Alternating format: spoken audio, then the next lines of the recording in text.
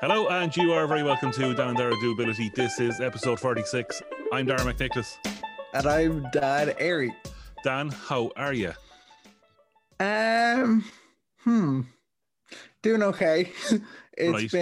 It's been a bit of a complicated couple of weeks that I won't really get into right now. But we were back on campus in college this week. Which is a bit weird in itself. Yes, it is. I mean, okay, I suppose if you're just joining us, Dan has continued his college work and he's studying his master's. And where are we in the second semester of that? And how often have you been in college? Apart from this week, the only other time I'd been on campus was the induction, which was back in October. That's nuts. Yeah, that's really bonkers. I don't think I could do with that. You know, I'd miss the physical contact, and I think part of what are you missing as well though by not being there?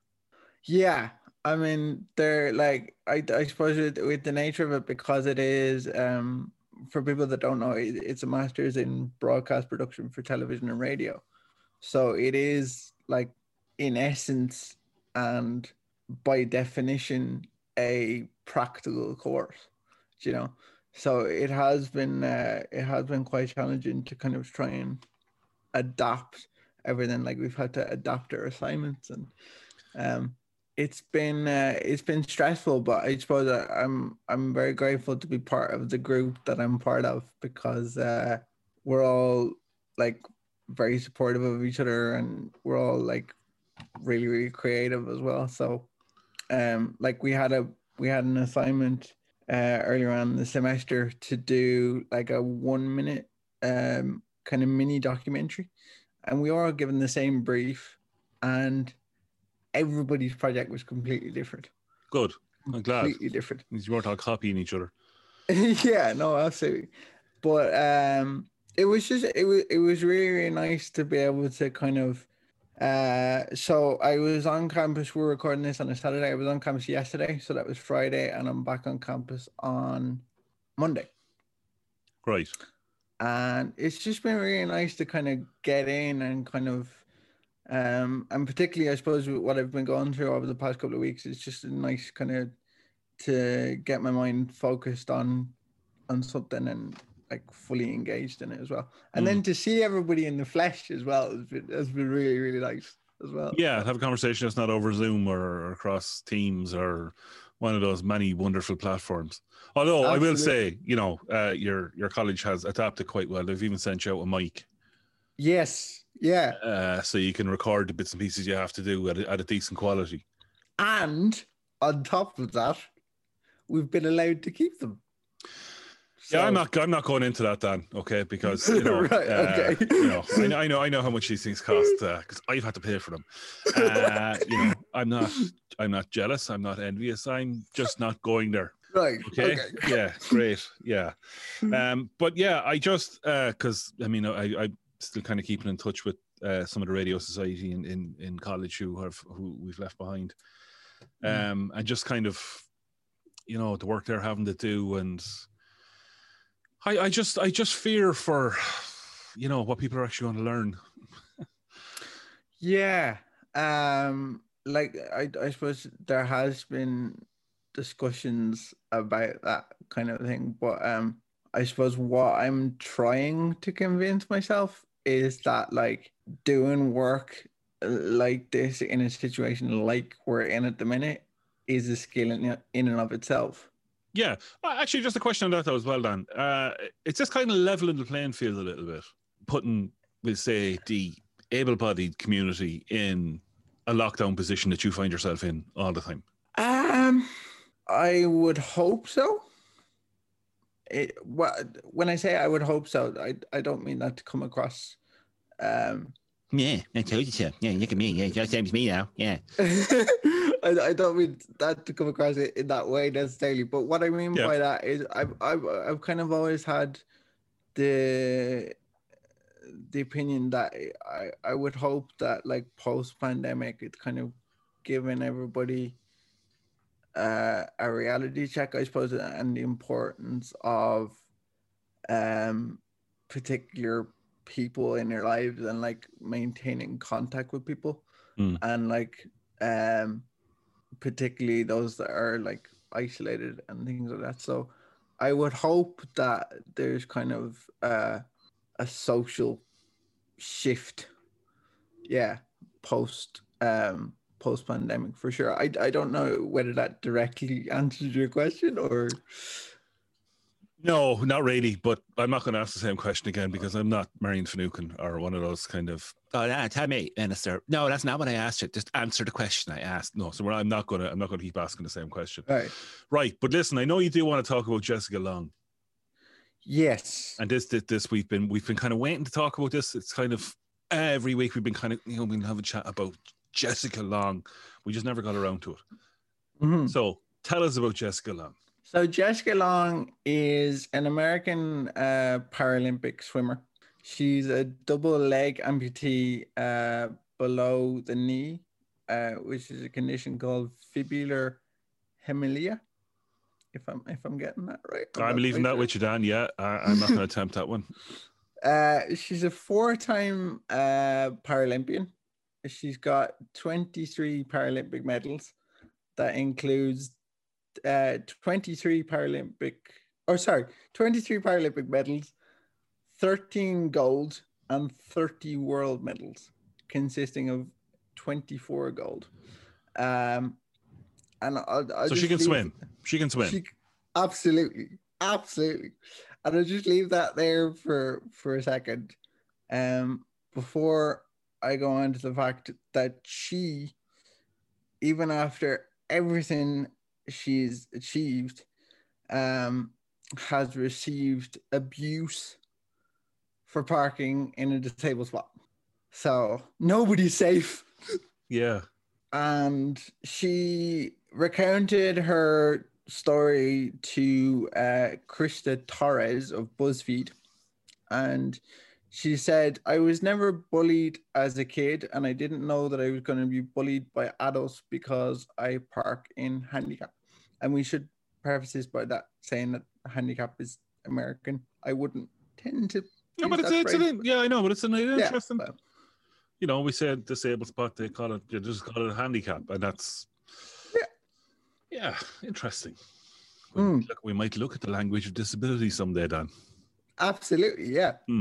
And she goes on to say, and I get it. I'm young, I'm athletic, but I'm also missing legs.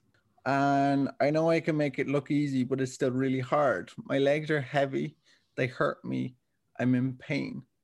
So she goes on to kind of explain that she was missing fibula bones and several other bones in her lower legs. She did have a little foot with 3 toes on each legs, but her adoptive parents, she was born in Russia. Her adoptive parents amputated those when she was 18 months old, so she could be fitted with prosthetics. So she's saying like that she's going. She has 13 Paralympic goals. I've been swimming since I was 10 years old. I've competed in 4 Paralympic Games, and I'm the second most decorated US Paralympian of all time.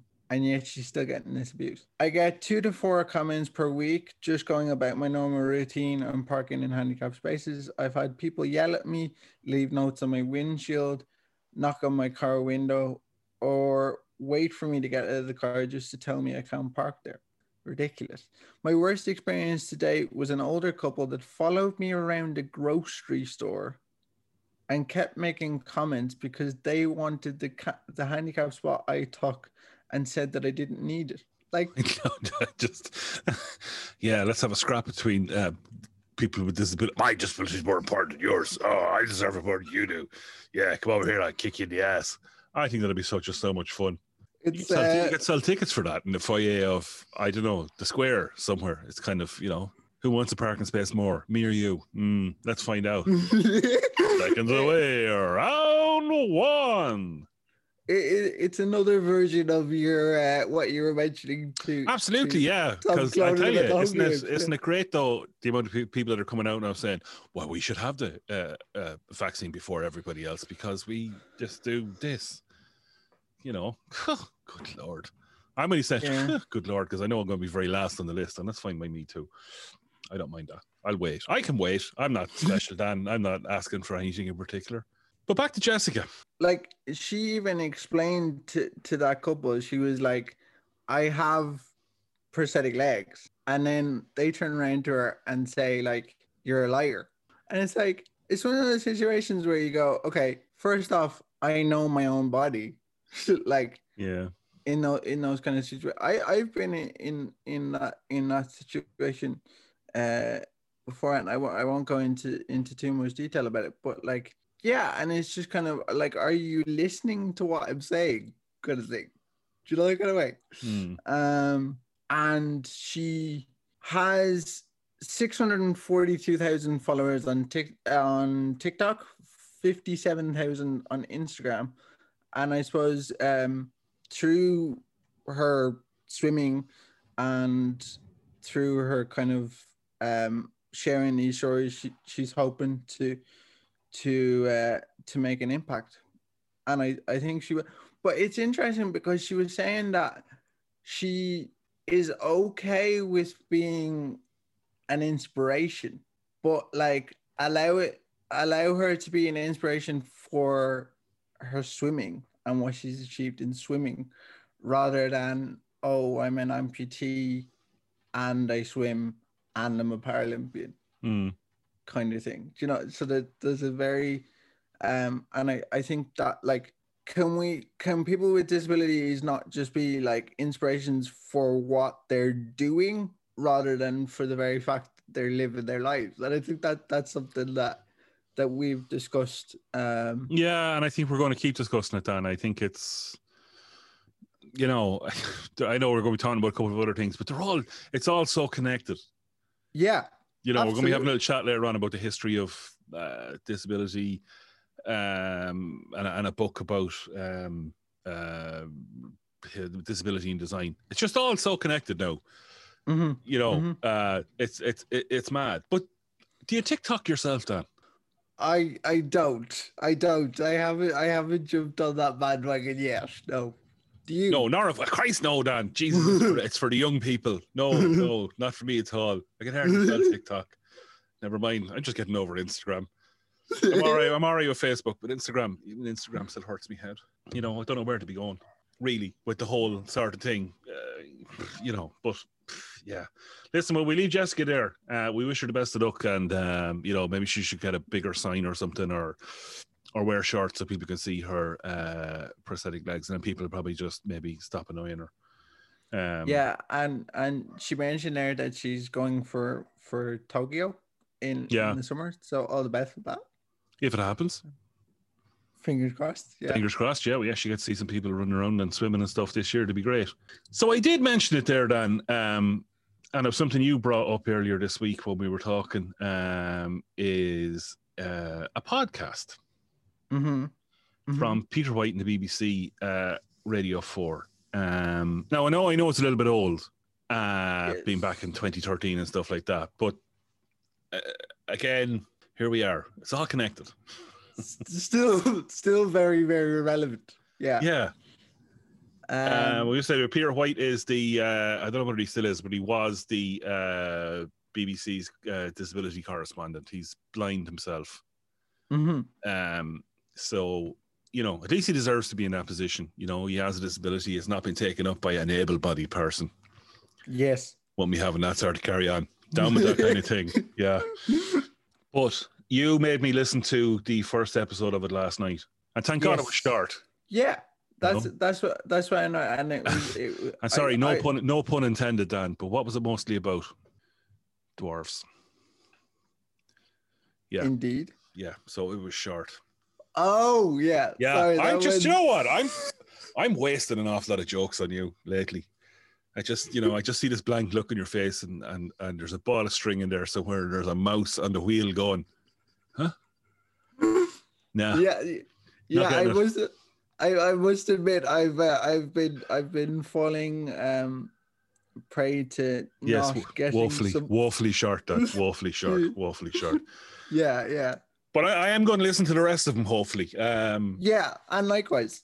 Because there was a lot in it.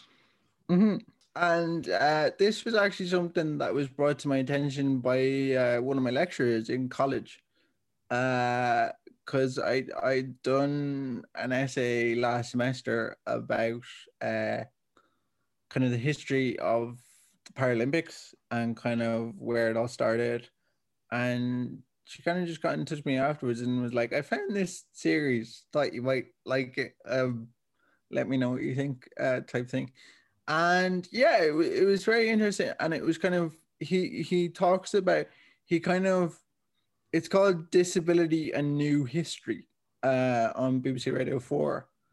And it's a series, and he kind of goes back without risk of like saying it does exactly what it says in the tin, I suppose. In that it goes kind of way back to the beginnings of disability in the 18th century, which actually takes me back to my thesis in some ways. And during those times, I suppose society was in a position where illness and I suppose disability were a lot more common. Definitely more prevalent, I suppose. The chances of becoming disabled were higher. Mm-hmm. You know, obviously, health and safety hadn't been invented yet. Yes, thank you, health and safety, for keeping us all safe and away from each other and not hurting ourselves. But clearly, you know, there was plenty of good wars going on back in the 18th century and stuff like that. And lads were getting blown up and losing arms and legs and stuff. And pirates are, you know, stuff like that with the peg leg and, you know, the hook for a hand. All those kind of things. Thank you, Disney. You know, so absolutely, yeah. No, I think, you know, so the point of he didn't mention any of those things, but that's kind of what I took out of it. But right, I think the point of disability was more prevalent, and he kind of started making the point it was a little bit more acceptable to some degree. Not acceptable to be disabled, but an acceptance of the disability, and because there was more people with disability. Yeah, no, absolutely. I think one thing that was mentioned was that there still was kind of a prevalence of kind of a mockery around disability, but it was very much a mockery of like, you're both kind of in on the joke type thing. Yeah, the disabled community seemed to be giving as good as they got. Yeah, absolutely. And he talks about like as much as that was the case, there was still very much like we were talking a little bit earlier on about isolation. There was still very much this culture of isolation around disability and the disabled community in general. And he talks about letters that people had to write to, I suppose, the town officials or county officials, or not much more different now, then. Yeah, looking for assistant, and there was one that caught my eye in particular, that this dwarf, the name of the episode was The Only Dwarf in Liverpool, because essentially he was the only dwarf in Liverpool at the time, or so he claimed. Yes. Yeah. And he writes looking for money, I think it is. And he basically talks about like when it's snowing, because the snow is so deep, he'd be drowning in the street. Yeah. That's a lovely way of putting it. Yeah. You know, could you imagine somebody writing that now? We'd be appalled. Yeah. And it was interesting because he did mention that, like, I suppose, like 18th century comedy, we might not find as funny. Yeah. Or we might not get it. Now. Or, yeah. But I did think that was funny myself. Kind of listening to it and kind of going. I thought it was interesting, though, because he's kind of coming at it from an academic standpoint. And he's backing it up there with academics and people who've, you know, studied this sort of type thing, not just a couple of yahoos doing a podcast going, oh, funny, yeah, really, yeah. You know, there's actual people with letters after their names. Dr. Stan. Absolutely. Very respectable individuals for sure.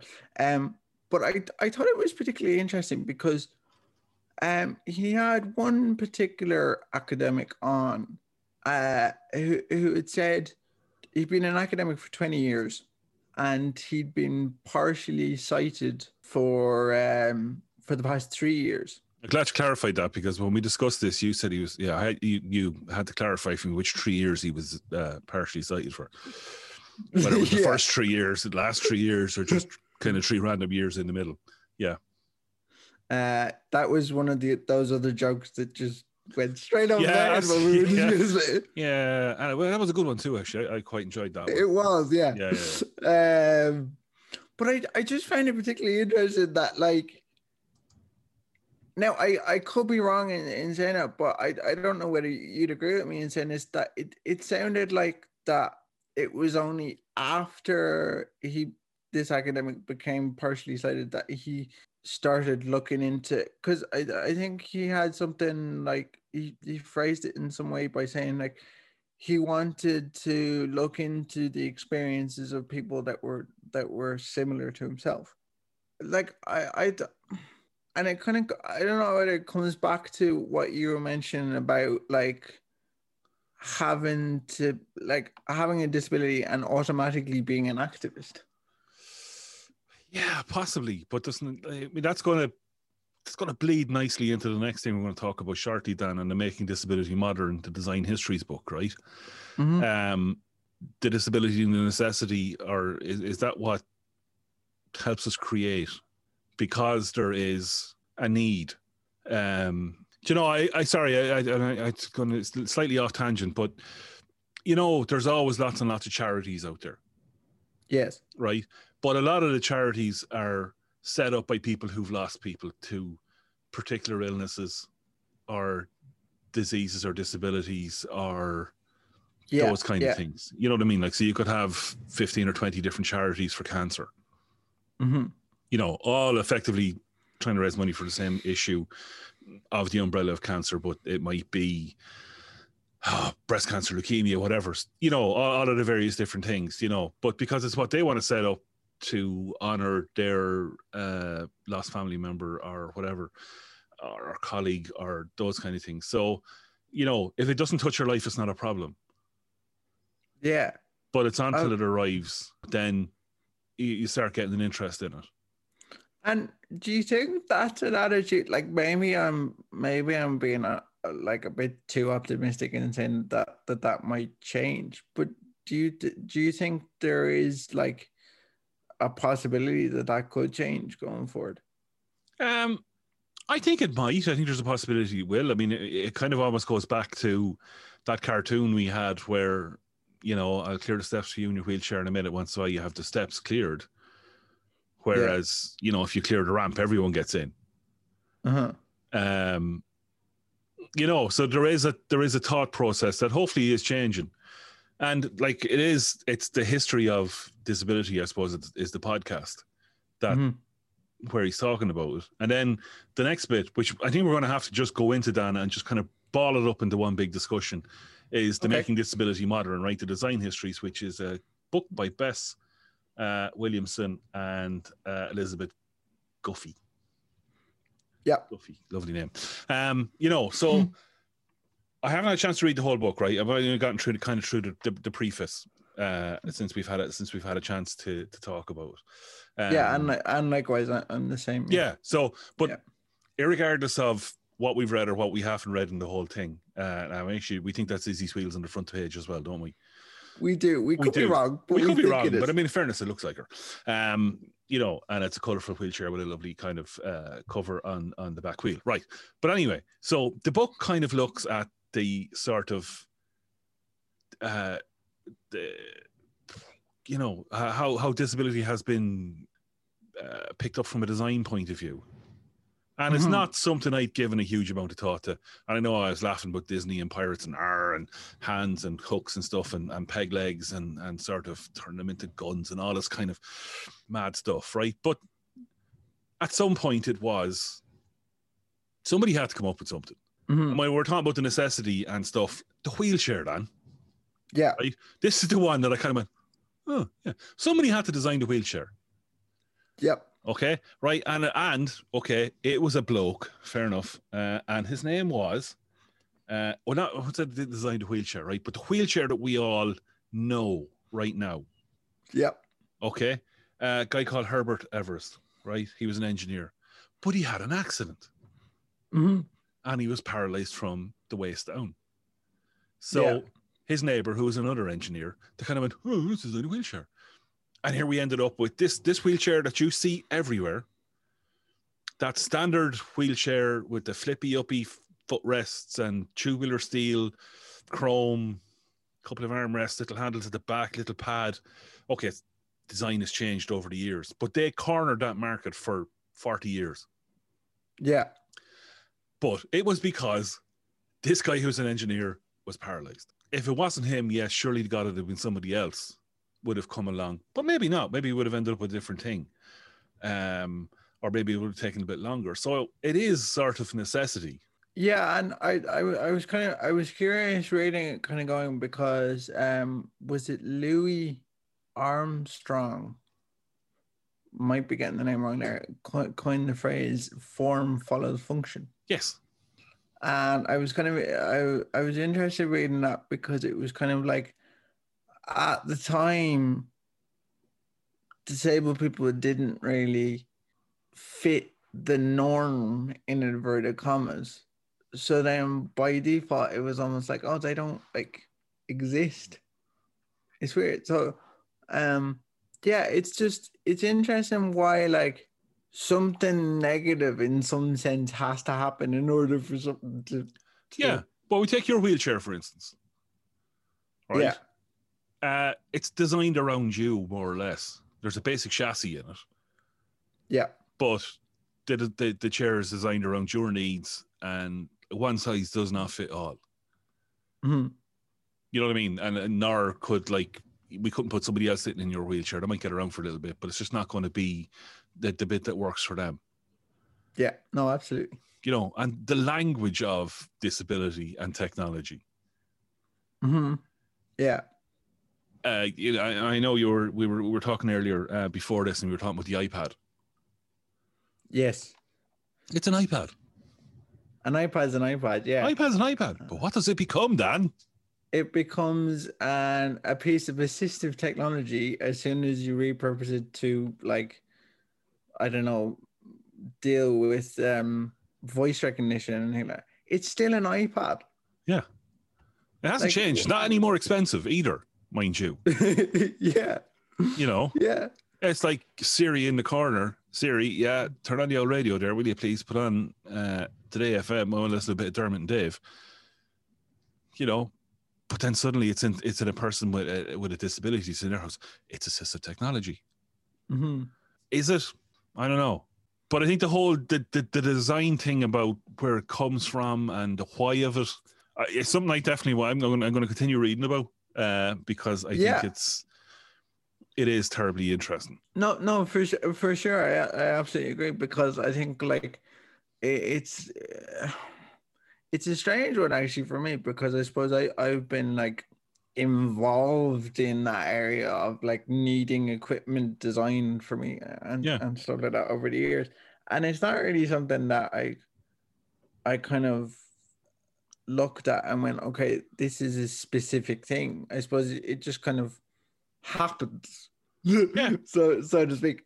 And then I suppose when I was reading it, it kind of like split it out into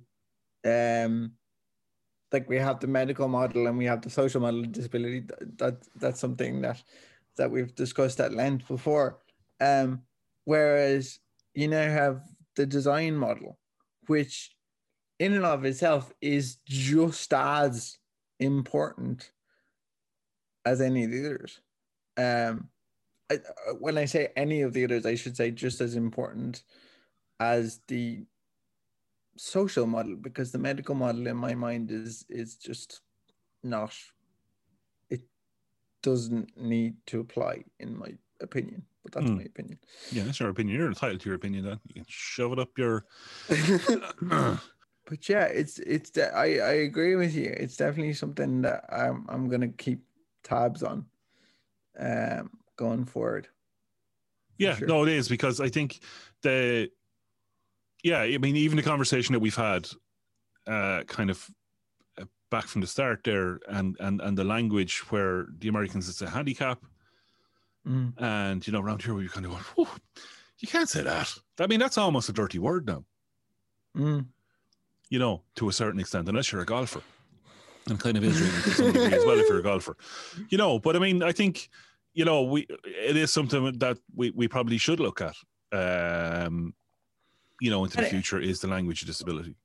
And it's actually an interesting, and I personally am guilty of it myself. Like when you hear something like handicap, or you like, I suppose for me, if somebody was to say, "Oh, you're a cripple," that's like a no-go.